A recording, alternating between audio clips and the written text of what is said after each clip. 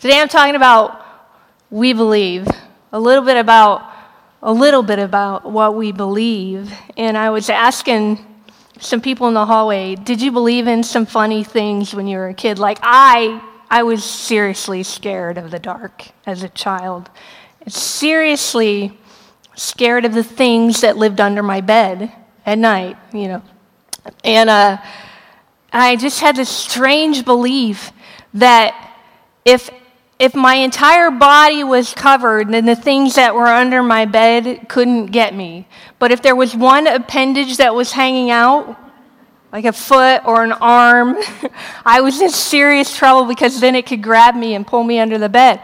And in Illinois, in the humidity of summer, let me tell you how uncomfortable it is covering every part of your body at night because you're so afraid that something's going to grab you. But that was my strange belief. Kathy Cheney, who, had some roots in Oklahoma and the land of tornadoes, she, knew as a child that when cold air fronts and warm air fronts get together, they make tornadoes. So their air conditioning unit was in their kitchen. So she had this deep fear when she opened the dishwasher after the heat cycle that it would mix with the air coming out of the air conditioner. And she would create this tornado that would blow their house away. We believe. What do we believe?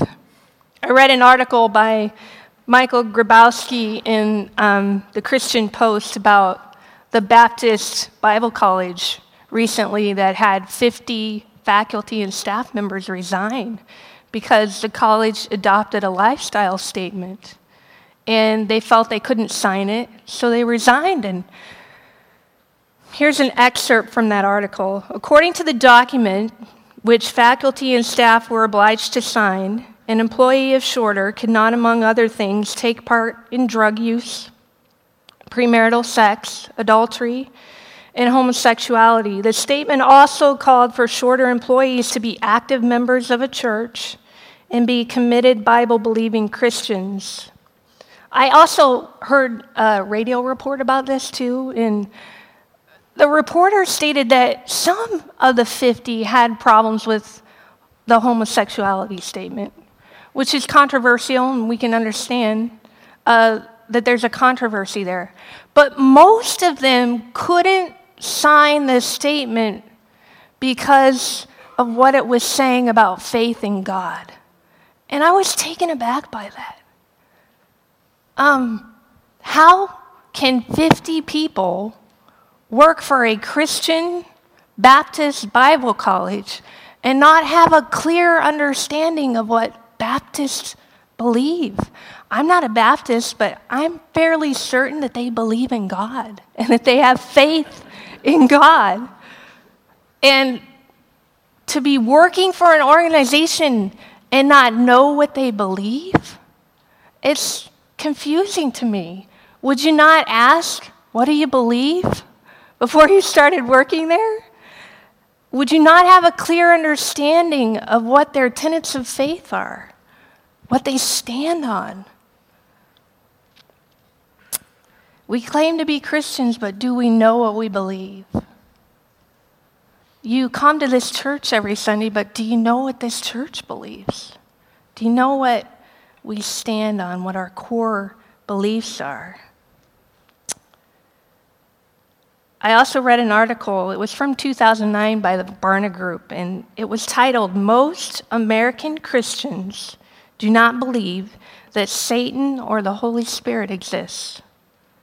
The article started with this statement: a new nationwide survey of adults' spiritual beliefs conducted by the Barna Group suggests that Americans who consider themselves to be Christian have a diverse set of beliefs, but many of those beliefs are contradictory or at least inconsistent.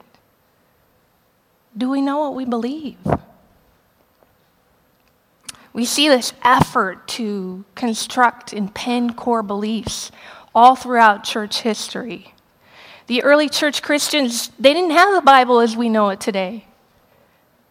They had letters written to them by apostles, by followers of Christ, and they had the Old Testament scriptures, but they didn't have the Bible as a whole. Each church that letter was sent to would be in possession of that letter. So they started somewhere in the 2nd century getting together and sharing the letters. And then they decided, we need to pull from these letters our core beliefs. And that gave birth to the Apostles' Creed. I'm going to read to you the earliest known version of the Apostles' Creed. I believe in God the Father Almighty, and in Jesus Christ, his only begotten Son, our Lord, who was born of the Holy Ghost and the Virgin Mary, crucified under Pontius Pilate and buried. The 3rd day he rose from the dead. He ascended into heaven and sitteth at the right hand of the Father. From thence he shall come to judge the quick and the dead. And in the Holy Ghost, the Holy Church, the forgiveness of sins, the resurrection of the body, the life everlasting. The Apostles' Creed was revisited in 325 AD at the Council of Nicaea. There was a big controversy in the church. There was a priest who rose up and he started saying that Jesus wasn't deity, that he wasn't the Son of God, and that he wasn't eternal. And the other priests were saying, oh, yes, he is. He's eternal. He's the very God of God. And so they came together as a council, and for 2 months they debated, what do we believe? And they went back to the Apostles' Creed and they said, this is our core belief. And then they added a few more statements, like very God of God. And they added a few more statements to say, we believe in the deity of Jesus Christ. Then in the year 1517, we see another revisit of the core beliefs. What do we believe? As Martin Luther walks up to the church door and he tacks his thesis on the door. Why did he write a thesis? Because he wanted to rebut this belief of paying for forgiveness of sins. There were a few Catholic priests at the time who decided they needed to fundraise. And the way they were going to do that is they were going to start charging for the forgiveness of sins. And Martin Luther said, wait a minute. Salvation is a free gift from God. This is what we believe. Wait a minute. Let's take a look at the scriptures and see what we believe. And he wrote a thesis to rebut the things that had crept up in the church culturally that was threatening what they believe. And it gave birth to the Reformation, to the churches, the Protestant churches we know in America today. So here we stand in 2012. And as a church, what will we believe? What are our core beliefs and tenets of faith?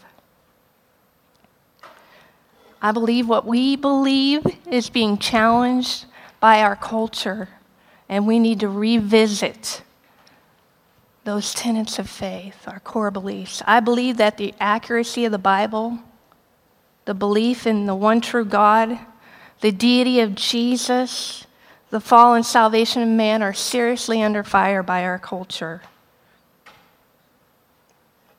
People are asking, did God really create the world?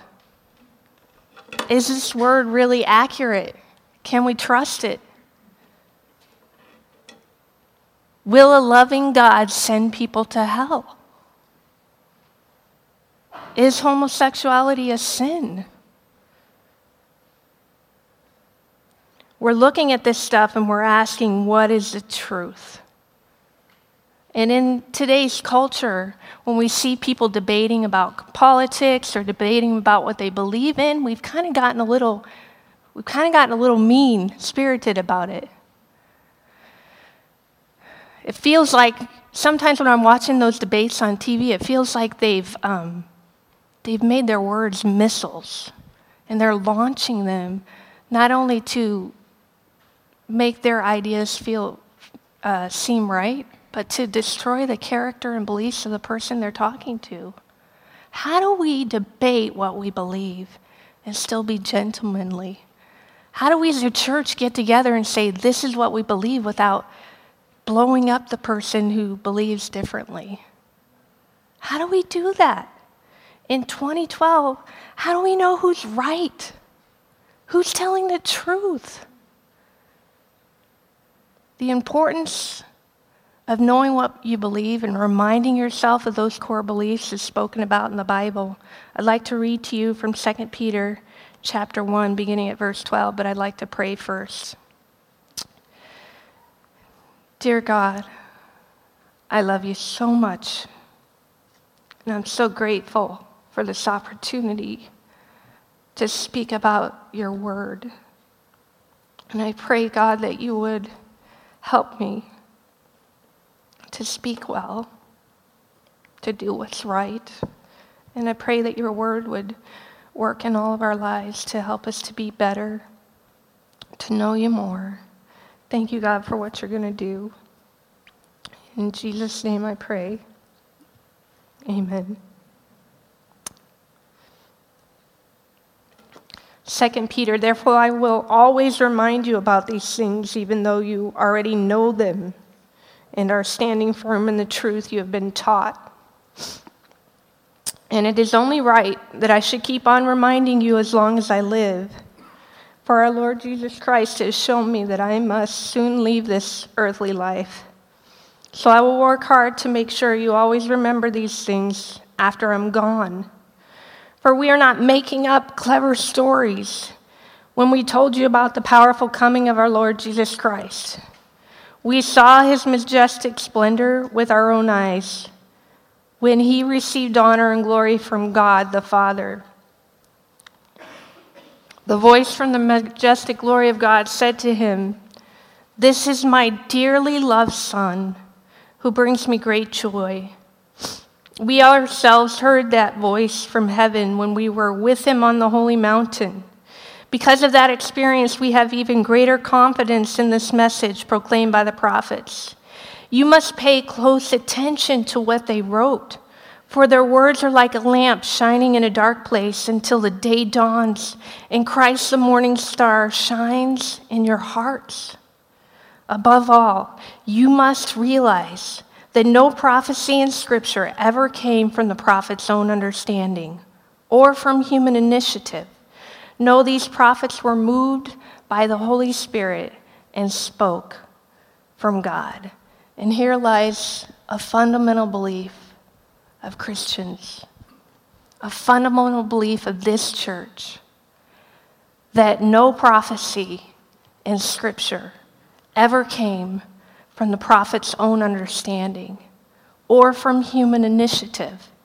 No, these prophets were moved by the Holy Spirit and they spoke from God. They spoke from God. We believe in the inspired word as the all-sufficient rule for faith and practice. We believe that these scriptures, both the Old and New Testament, are verbally inspired by God. They are the revelation of God to men.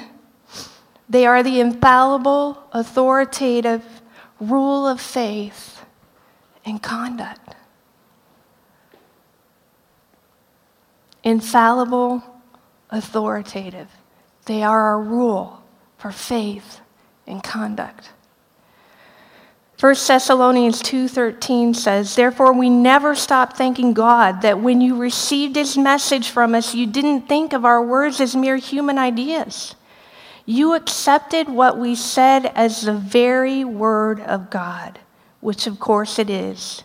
And this word continues to work in you who believe." This word is the very word of God. And I know that I'm using the word itself to make that proof, but we all know here it's the word of God because it's the power that has changed your life. You're sitting here today because this word has changed your life. It has made a difference. We don't accept it as mere human ideas. We don't write it off as something made up by man. To believe something on authority means to believe it because someone you trust told you it was so. A lot of things that you believe about life, you believe on authority. I believe that New York City exists, but I have never been there and I've never seen it. I believe it on the authority that I've read about it and I've seen pictures about it. And my loved ones have told me about their trips when they went to New York City. But I can't prove with my own words and my own thoughts that New York City exists without saying someone else told me about it. A lot of what we believe on authority. We believe there's a solar system on authority because the scientists told us so. We believe our body circulates blood because a doctor has told us so. We believe that there are atoms, even though we can't see them, because someone smart told us it's true. So we believe it. Here's a quote from C.S. Lewis. Every historical statement is believed on authority.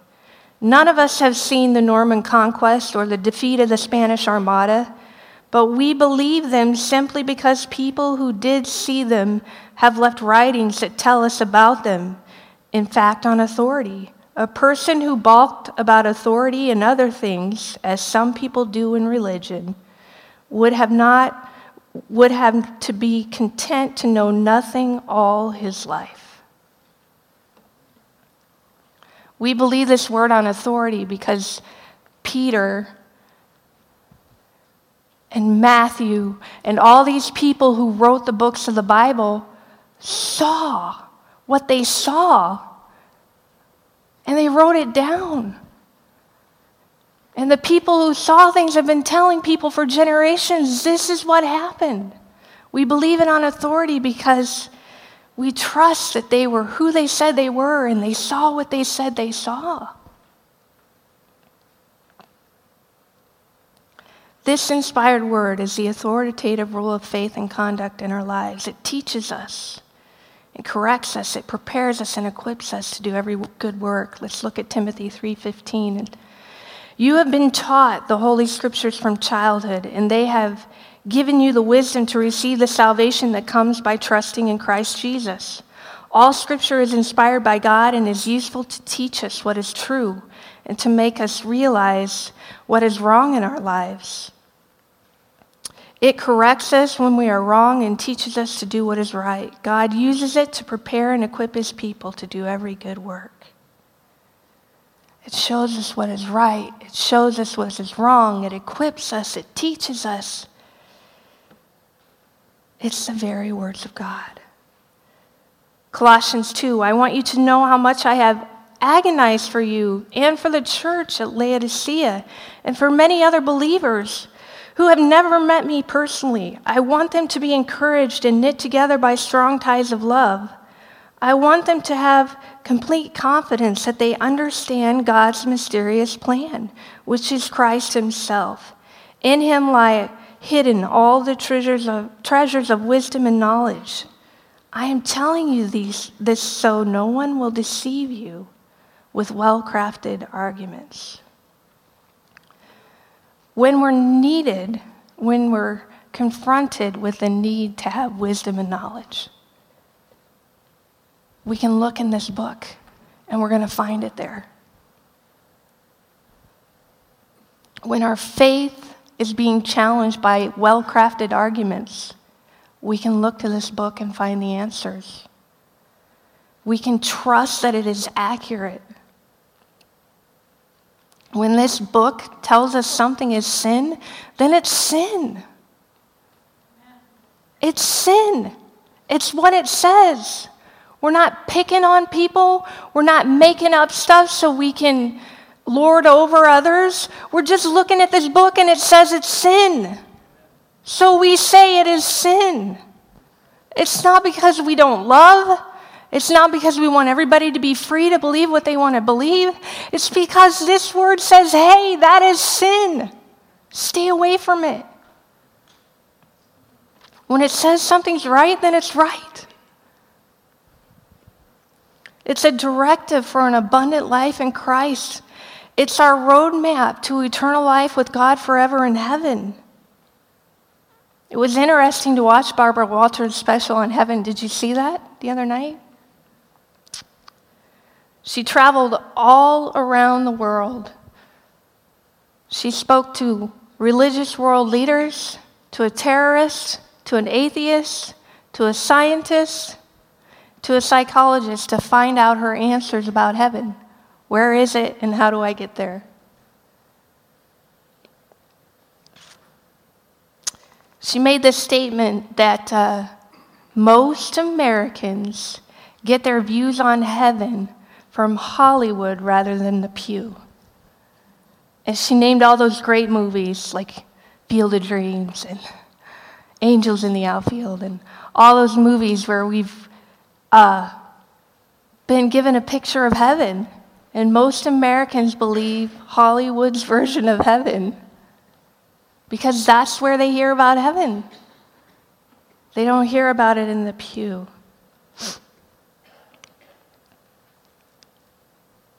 Barbara didn't need to travel all around the world to find her answers. She didn't need to speak to the Dalai Lama. She just needed to open this book.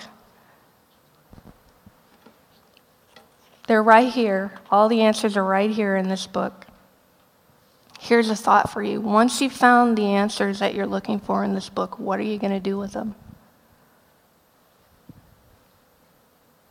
Do you believe this is the very Word of God? Are you going to stand by it? Are you going to choose to follow it? My son loves buffets. I think he loves buffets because the choices, right? Because he is a fan of meat. He's like got the bacon effect. I laugh because whenever you see that bacon strips commercial where the dog's running bacon, bacon, bacon, bacon, bacon, it reminds me of my son because I don't know what it is, but he could have his headphones on upstairs playing his drums and just rattling the bacon package. I mean, he just has this inner sense that bacon has come out of the refrigerator. And within seconds of cooking it, he is like in the kitchen. Do I smell bacon? Bacon? Are we having bacon? I'm so excited, it's bacon. And so when we go to buffets, I think he's excited because he gets like more than one choice of meat. And he can just fill his plate with all this meat. And then he has his rules, his rules of eating. Like if it's named greens, it's not going on the plate. Vegetable, no, it's not going on the plate. If it has salad in its name, probably not going to end up on the plate. So he loves buffets because then he can choose, it's not mama saying, you have to eat your vegetables. When we go to a buffet, he can put whatever he wants on that plate, and it's just going to be a bunch of meat. And maybe if there's mashed potatoes and gravy and a piece of pizza, but there are not going to be any vegetables anywhere on that plate. And if you think about it, can we treat this word like a buffet? Can we look at this word and say, I really like me some love. So John 3:16, for God so loved the world, man, that is going on the plate. He loved me. I'm going to put that one on the plate. That one is it for me. But, that Matthew 5:22, that verse is kind of yucky. It's kind of green. I'm not so sure I'm going to put that on my plate. If you are even angry with someone, you are subject to judgment. If you call someone an idiot, you are in danger of being brought before the court. If you curse someone, you are in danger of the fires of hell. Yeah, that one's not so nice. I like to call people idiots who are idiots. I really don't want to put that one on the plate. I just want to leave it over there. I have the right to remain angry. Right? What do we do with this word? Do we treat it like a buffet? We'll just take the parts we like and kind of dump the parts we don't like over there. Just kind of pretend they're not there. I think we got to put it all on the plate. If this is the very word of God, then we got to stand by all of it. We can't throw out the parts we don't like.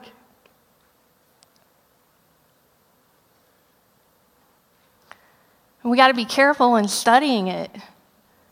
It's a whole. And sometimes we get in trouble when we just pick something out. You know, you've heard those campaign slip-ups where a soundbite is aired all over TV and you think the person said something, but then when you hear the whole thing they said, you say, wait a minute, that sounded totally different than the soundbite. That's not really what they said.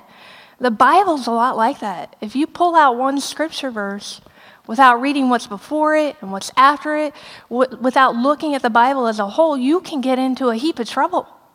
I mean, if we did that, then today every one of us would be walking around without hands, because there is a scripture verse that says, if your hand sins, cut it off, right? But we know, because we've looked at the book as a whole, that Jesus was speaking metaphorically and not literally. And then he's just saying sin is bad, stay away from it. So we got to be careful. We got to be careful with these 66 books of the Bible, that we look at them as a whole. Let's move on to the second point. We believe in the one true God and in the deity of his Son, the Lord Jesus Christ. God is the one true God. He is the loving creator of our world. Deuteronomy 6:4 says, "Hear, O Israel, the Lord our God is one Lord." This God knows you, and he wants to have a relationship with you. He created you out of love.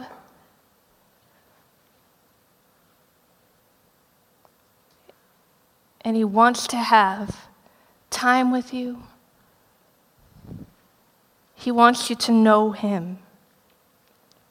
Isaiah 43:10 says, "But you are my witnesses, O Israel, says the Lord. You are my servant. You have been chosen to know me, believe in me, and understand that I alone am God.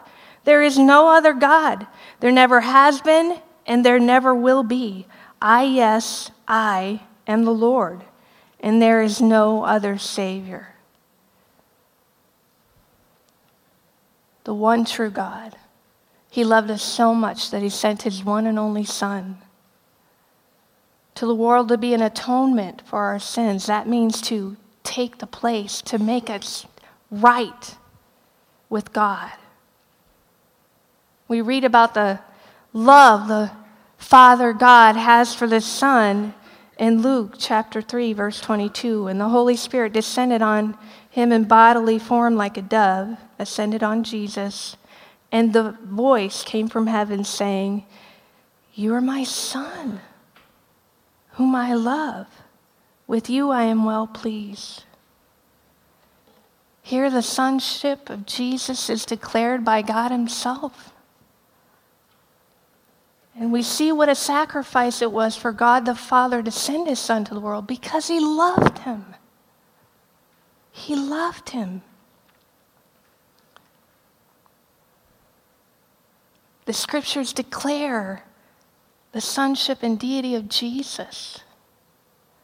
They show how his life and his death and his resurrection were born out of love and obedience to the Father and a great love for this creation they had made, mankind. I'm just going to list a few things here that the scripture declares, but for sake of time, I'm just putting the scripture reference. I don't have time to read them today. But you can write them down and look them up when you get home. But the scriptures declare this. They declare his virgin birth. We see that in Matthew, in Luke. They declare he lived a sinless life. You see it in Hebrews and 1 Peter. This isn't exhaustive. There are many other scripture verses, but just for time, it's a short list. They declare his miracles. You can read about it in Acts 2:22 and Acts 10:38. His substitutionary work in the cross. What that means is he was a substitute for us on the cross. He died on the cross for our sins. His bodily resurrection from the dead, we see in Matthew and Luke and 1 Corinthians, and his exaltation to the right hand of God. It's declared in Scripture, the sonship and the deity of the Lord Jesus Christ. I want to read a little bit more about Jesus in Colossians 1:15 through 23. It says, Christ is a visible image of the invisible God. He existed before anything was created and is supreme over all creation. For through him God created everything in heavenly realms and on the earth. He made the things we can see and the things we can't see, such as thrones, kingdoms, rulers, and authorities in the unseen world. Everything was created through him and for him. He existed before anything else, and he holds all creation together. Christ is also the head of the church, which is his body. He is the beginning, supreme over all who rise from the dead. So he is first in everything, for God in all his fullness was pleased to live in Christ. And through him God reconciled everything to himself. He made peace with everything in heaven and on earth by means of Christ's blood on the cross. This includes you who were once far away from God. You were his enemies, separated from him by your evil thoughts and actions. Yet now he has reconciled you to himself through the death of Christ in his physical body. As a result, he has brought you into his own presence, and you are holy and blameless as you stand before him without a single fault. But you must continue to believe this truth and stand firmly in it. Don't drift away from the assurance you received when you heard the good news. The good news has been preached all over the world, and I, Paul, have been appointed as God's servant to proclaim it. That brings us to our third point. We believe in the fall and salvation of man. Man was created to be good and upright. We were created in God's image. We were created to be like him. However, by voluntary transgression, man fell and incurred not only physical death, but a spiritual death, which is separation from God. We read about it in Genesis 1:26. And God said, let us make human beings in our own image to be like us. They will reign over the fish in the sea, the birds in the sky, and the livestock, all the wild animals on the earth, and the small animals that scurry along the ground. So God created human beings in his own image. In the image of God, he created them. Male and female, he created them. And then he placed them in a garden and gave them some simple rules to live by. The Lord God placed the man in the Garden of Eden in Genesis 2:15 to tend and watch over it. But the Lord God warned him, you may freely eat the fruit of every tree in the garden except the tree of the knowledge of good and evil. If you eat its fruit, you are sure to die. And then came Satan in the form of a snake with a very well-crafted argument to tempt Eve, to get her to decide to disobey God's commands. And we see Genesis 3:6 that the woman was convinced by the snake. She saw that the tree was beautiful. She heard his well-crafted argument. It looked delicious. She wanted the wisdom it would give her, so she took some of the fruit and ate it. Then she gave some to her husband, who was with her, and he ate it too.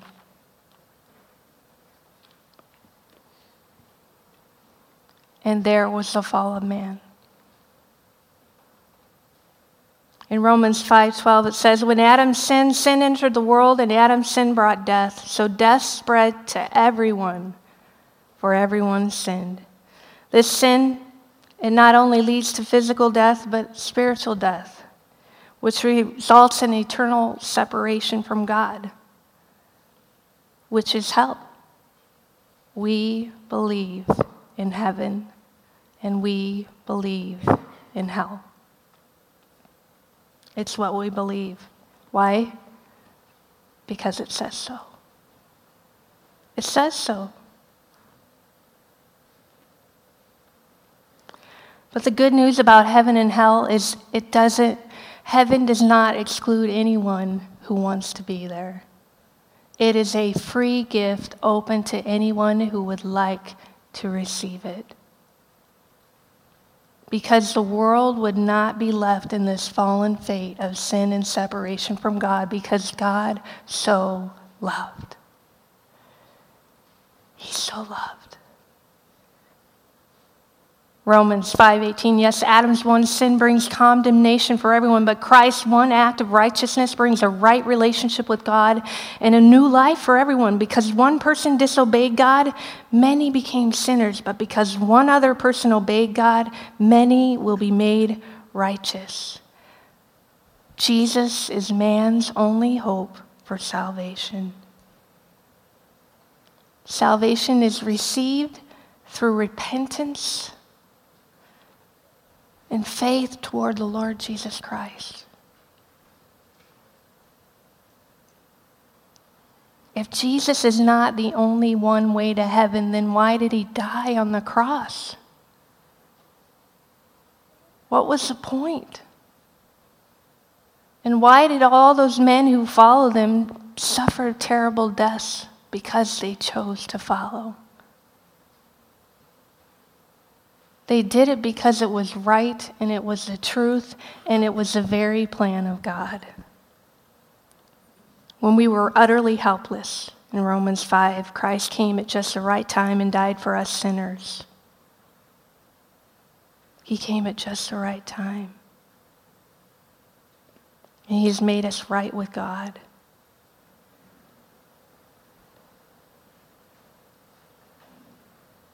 His kindness and his love and his mercy brings us new life through the Holy Spirit. It talks about in Titus how the Holy Spirit renews us, regenerates us. It makes us right with God as we have faith in Jesus. This inspired word. What are you going to do with it? Do you believe it?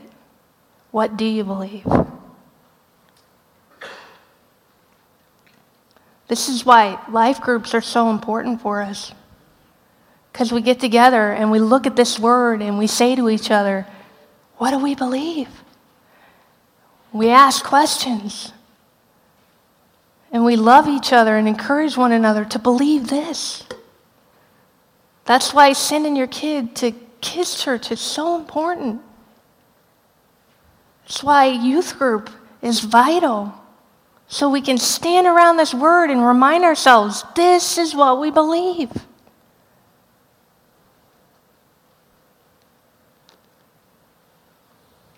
What will we believe?